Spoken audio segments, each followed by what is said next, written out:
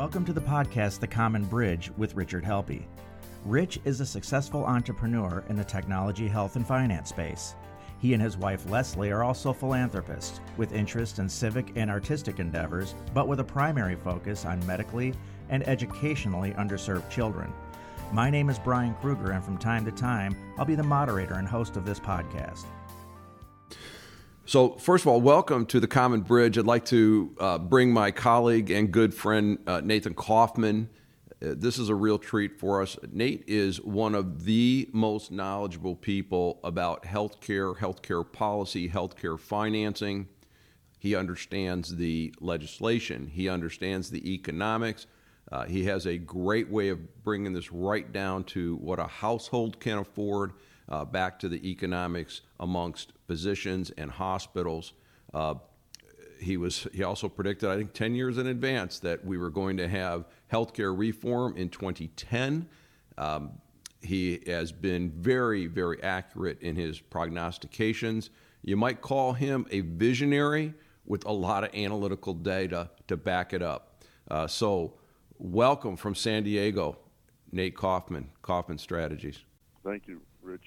That was a nice introduction. I don't deserve it.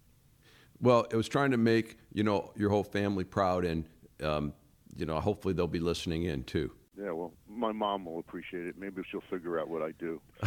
Well, let's try to make that, because our audience doesn't understand healthcare, and that's become a very popular topic.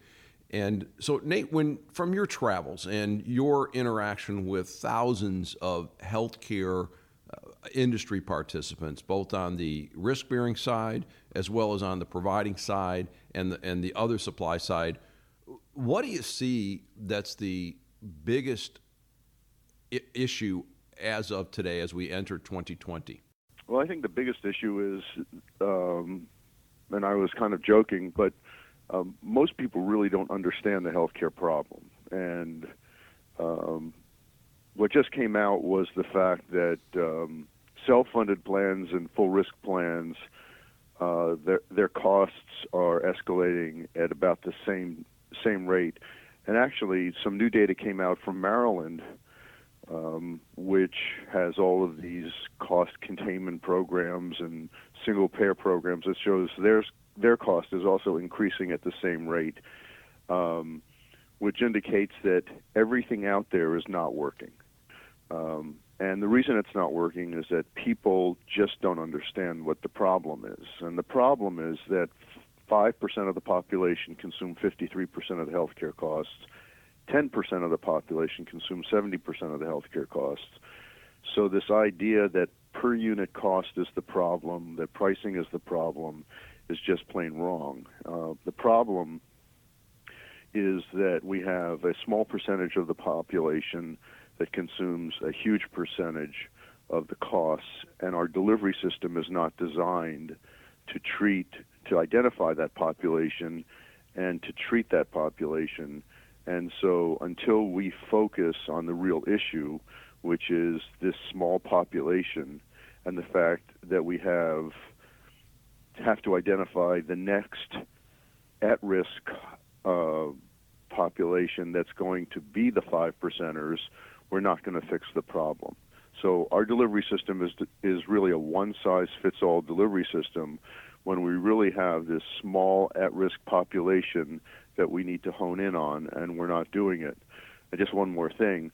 So what we really need to do is to have payers and providers collaborate, but instead what we have is a payer population that is adverse to the provider population, focusing on per unit cost as opposed to collaborating and designing a delivery system to focus on this high-risk population.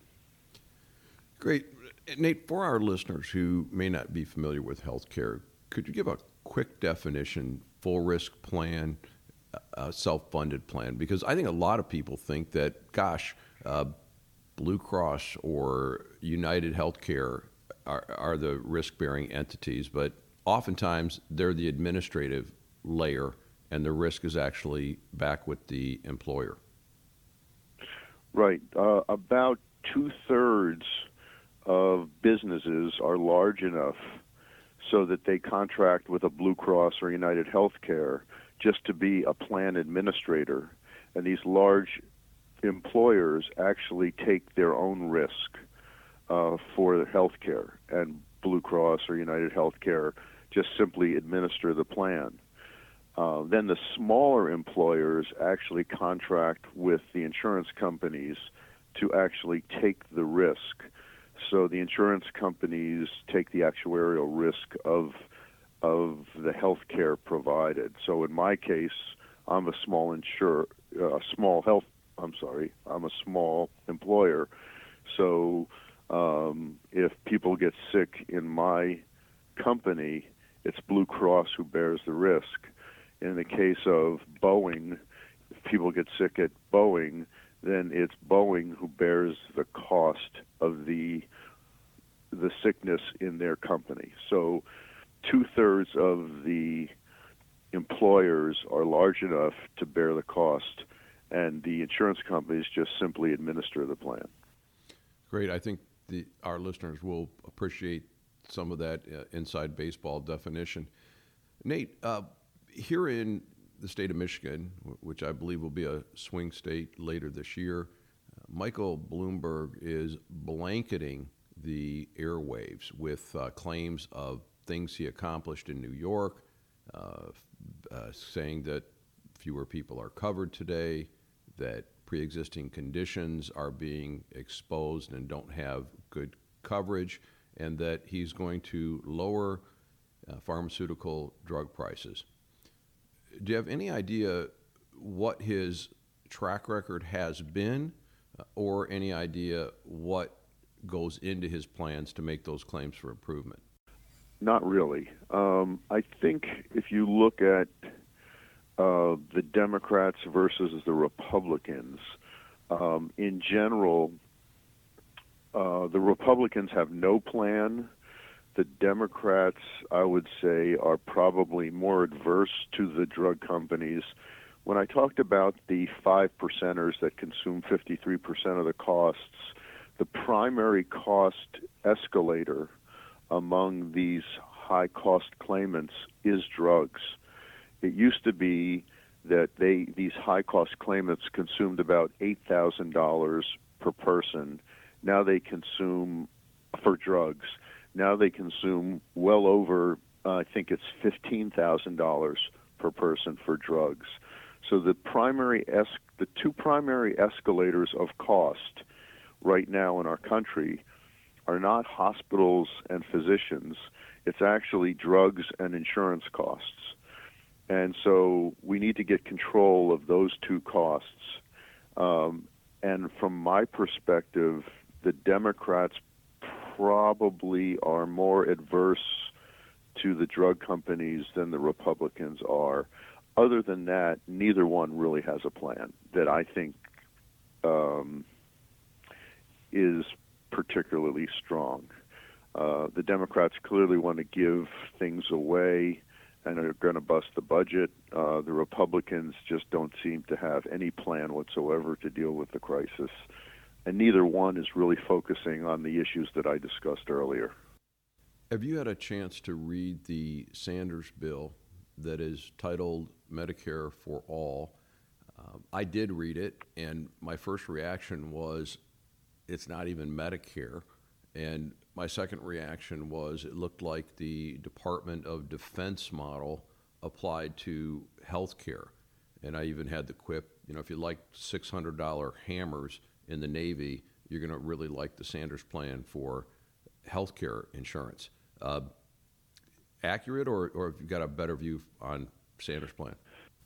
Well, I'll give you a couple fun facts. The first one is a recent survey showed that 72% of Americans admit they don't fully understand how Medicare works. So anybody who is in favor of Medicare for all, the likelihood is that they don't even understand Medicare.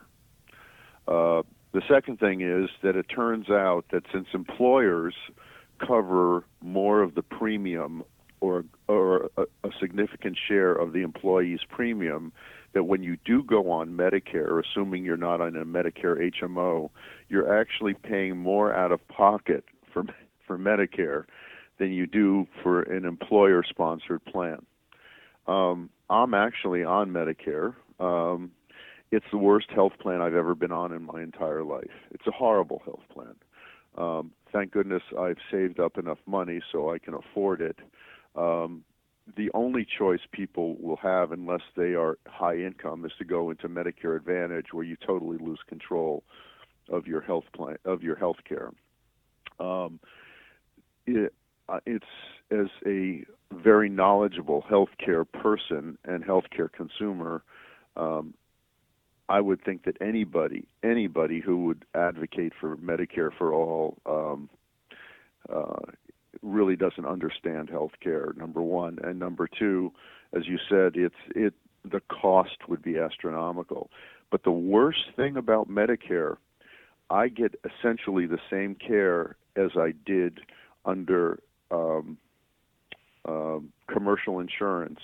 My cost is very close to the same in terms of out-of-pocket costs for my premium, and my providers are getting paid a third of what they did before. People don't understand this. So at the end of the day, what you will find is that there'll be a provider revolt if we move to Medicare for all. So I think the disruption in the provider system will be unbelievable. And from my standpoint, if you want Medicare for all, you're going to want long lines, you're going to want access problems. It'll be a total disaster. So I really don't understand why any knowledgeable person about healthcare who understands the payment system would ever advocate for Medicare for all. Nate, I've spent some time in recent days with folks that are coming from a real absolutist free market mentality. And it's interesting to me when ideology collides with reality. There was proposals floated to eliminate third-party healthcare coverage. And I liken that back. I had a great uncle who was a country doctor at one time. And if you wanted to see the doctor, you had to pay the doctor. And if you didn't have cash, he got paid in chickens. And that was the system at that time. And obviously we were much more sophisticated society today, much more choice in what the diagnostics and therapies are.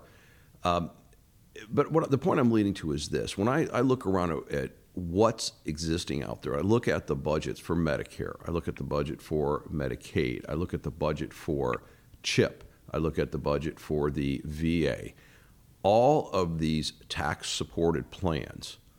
Would it make any sense at all to consolidate that to a single plan, eliminate all the barriers and costs of qualifying, and if you're a U.S. citizen, you get that at a particular level, and then supplement that with a free market plan if you want to buy insurance above that. But the key question, I don't know if you've given any thought to what would happen if we just consolidated all those tax-supported programs and just issued it and be done with it. Well, it would be nice, but there's so many special interests out there right now.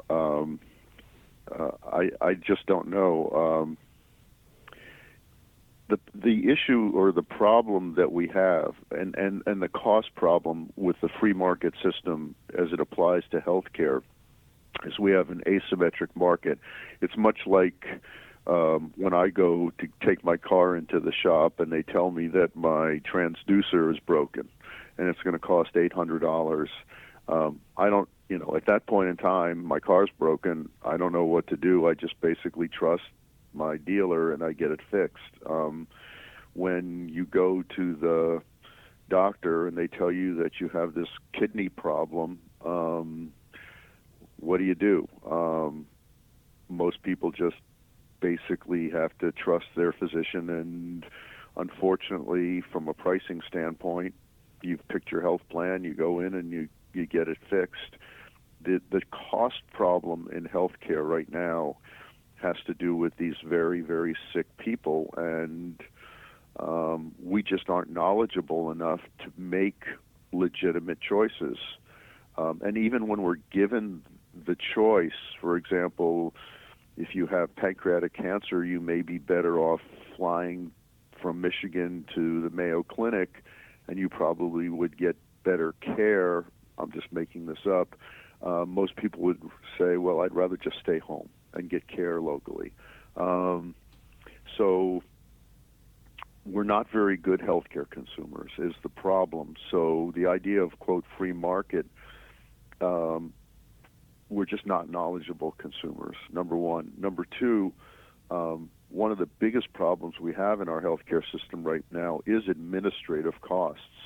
We're spending about $2,500 per capita to have these third-party systems, which we call commercial payers, where we're fighting denials and they're fighting providers and adding this administrative layer. And if you look at the administrative costs of the quote, free market versus the government, you wonder if it's worth it. So I just don't know what the answer is at this point in time, whether it's better to have the government regulators versus the free market regulators at this point. Nate, the insight you've got about the reimbursement rates to providers being squeezed and going down is one end of the spectrum. Several years ago, you had some really great data about the average household income of an American family and how much the premiums and co-pays and deductibles would cost them. And from that side of the spectrum, my recollection is that that math didn't work either. Am I remembering that correctly? Right. The co-payments and deductibles and premium contribution have escalated far faster than the worker's income. So we have on one side, providers may not have enough income to provide services, and on the other side, we have consumers who can't afford to buy the insurance or buy the care. And in the middle, we have these two for-profit behemoths in the pharmaceutical industry and in the health plan industry. How do we get out of this morass? Well, there's a reason for that. Actually, there's some new data that just came out. And the reason for that, the insurance industry is subsidizing the underfunded government programs. Medicare and Medicaid, if you look at them on a totally medical inflation adjusted basis, has been basically flat in terms of payments over the last 2 decades. So in other words, for inpatient care, Medicare and Medicaid have not increased their payments to hospitals. So what's happened is, in order to stay in business and stay state-of-the-art, the only place that hospitals have been able to go. Now, I have to say that hospitals have not been the most efficient. There's a lot of mismanagement in hospitals and health systems, so I'm not here to say that hospitals shouldn't do a hell of a lot better. But in order to stay in business and compensate for their inefficiencies and mismanagement, hospitals have had to raise their rates, and the only place they've been able to do that is to compensate for the underfunded government programs is the insurance company, is the privately insured. So we've had this hidden tax, and in order to, and so that they haven't been able to raise their premiums to do that, so they've raised co-payments and deductibles, and that's been passed on to the employee, and that's made healthcare unaffordable. So one of the solutions would be to raise Medicare and Medicaid reimbursement in order to remove that hidden tax. But of course, that ends up raising government expenditures, and that's a huge problem. So we're in this vicious cycle of not being able to figure out how to solve the problem. And so their solution basically is to now go back and start hammering providers and blaming providers for all this. And you see all of this literature that it's the provider's fault. And eventually they're going to start reducing reimbursement to providers, which they're already doing, and hospitals are going to close, and physicians are going to stop taking Medicare and Medicaid, and access is going to become a problem, and we're already seeing that as an issue. So we're in a really difficult time in healthcare because really the answer is we've spent 2 decades of trying to compensate for underfunded government reimbursement by hammering the employers and employees. Let me see if I can illustrate that. So let's say that I'm not on Medicare yet, coming up quick, but I'm not on Medicare. And so I have my commercial plan, which is a high deductible plan, catastrophic coverage. And let's say I have a gallbladder issue, and you who are on Medicare, you have the exact same issue. We get admitted to a hospital on the same day. We're in rooms next to each other, or maybe it's an old hospital, and we're a semi-private room with just a sheet between us. That's horrifying. No, but the point is this: I'm going to be, when your gallbladder surgery is complete, and my gallbladder surgery is complete, the hospital has to charge my insurance more because Medicare does not pay enough. So the hidden tax falls onto my private health insurance, which shows up in my premium, which starts to drive the unaffordability for consumers. Is that the right flow? Am I thinking about that the right way? You will be charged about 240% more than I will for the same procedure. Yes. So when you look at a program like a Medicare for All, the notion has to be that magically all the reimbursement rates are going to collapse down to a point where the health systems, the hospitals, as you said earlier, would be in revolt. They would not be able to survive based on the contours of that legislation. Well, they would. So there's 3 components. There's cost, access, and quality. And so if you impact cost, either access or quality would suffer, or somehow by magical thinking, the hospital would have to readjust somehow and be able to provide the same service and the same access and the same quality.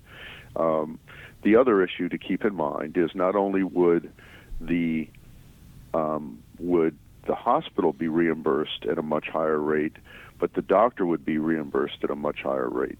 Then the doctor says, well, hold on a second. If under Medicare for All, I'm going to get paid a whole lot less, maybe I'm just going to drop out of Medicare, and I'm just going to take, instead of seeing 20 patients a day, I'm going to see 6 patients a day, and I'm going to demand that they pay cash. Because there's a severe shortage of physicians in this country that's only going to get worse as 2 out of 5 baby boomer physicians retire in the next decade. And and that's all I'm going to do. I call it Drexit, doctors exiting Medicare and Medicaid. And already we see this all over the country. And so the doctor just says, fine, there's a shortage. If you want spine surgery from one of the best, you're just going to have to pay cash, and you can go figure it out with the insurance companies. And I'll just play golf 2 days a week. I'll do cash-based payments the other 3 days, and have a nice day. And that is some of the things that I've heard from the folks that are way on the edge about pure free market, which obviously doesn't address the access issue.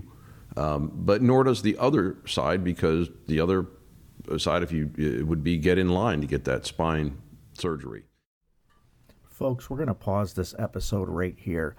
This conversation between Rich Helppie and his guest, Nate Kaufman, is fascinating, but we've broke it up into 2 sections, and we'll run the last section of it next week in episode 20 of The Common Bridge. So join us next week. Tell your friends and colleagues about this. I think they'll find this equally as interesting. We'll see you next week. You have been listening to Richard Helppie's Common Bridge podcast. Recording and post-production provided by Stunt 3 Multimedia. All rights are reserved by Richard Helppie. For more information, visit richardhelppie.com.